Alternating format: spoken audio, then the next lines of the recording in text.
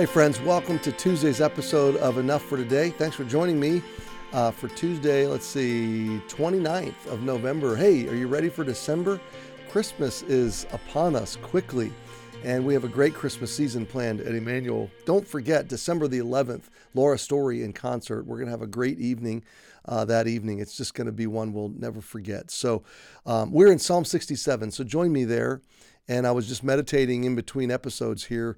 God be merciful unto us. The mercy of God is really his defining trait towards us. I'm not saying that's his totality of his defining trait. He's holy, he's loving, he's merciful, he's just. He's so many wonderful things. But in relation to me, I could have no relationship with God except for his mercy. And I can only relate to God on the grounds of his mercy expressed through Jesus on the cross. So in that way, it's a just mercy. It's not a mercy that gives me mercy and winks at my sin. No, it deals justly with my sin and still communicates mercy to me. So the cry, God be merciful unto us, is at its root, at its core, it's a gospel cry. The author that wrote that would have understood we don't work our way to God.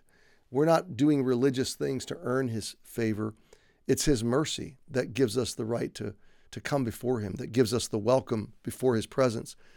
But the next phrase, and bless us, it's beyond. Like if all God gave us was mercy, that would be exponential already. That would be off the charts. That's like saying if all somebody did for me was pay off my mortgage. Well, that's an astounding gift.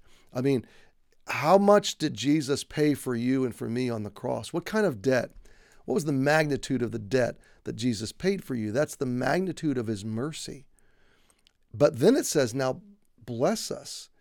That's like taking his goodness and compounding it, like exponentially. It's goodness squared or cubed. God, can we have blessing on top of your mercy? And that's a heart, whoever wrote that understands the heart of God, that he is a generous God and cause his face to shine upon us. Now, this is a quote from Numbers chapter 6. It's the prayer of Aaron that God gave through Moses. God said, pray this over my people. And so this originates from the heart of God, and this is the word of God. So the fact that God is saying, I want you to celebrate and I want you to ask for my mercy and my blessing and cause his face to shine upon us, that is the experience that like a young child would have when a smiling parent beams upon them with delight or with fulfillment. It's the sense that God is pleased, that you are delight to God's heart. And again, God is the one who authored this phrase. It's not just people saying, God, would you smile on us? It's God saying, pray this for my people. It's essentially God saying, I want you to experience and understand the fact that my face is shining, it's beaming upon you. And then the word Selah gives us a resting place, a pause. So let's just pause there and think about this today. Thank God for his mercy. Thank God it didn't stop with mercy. It exceeds beyond like Niagara Falls. It just keeps flowing with blessing.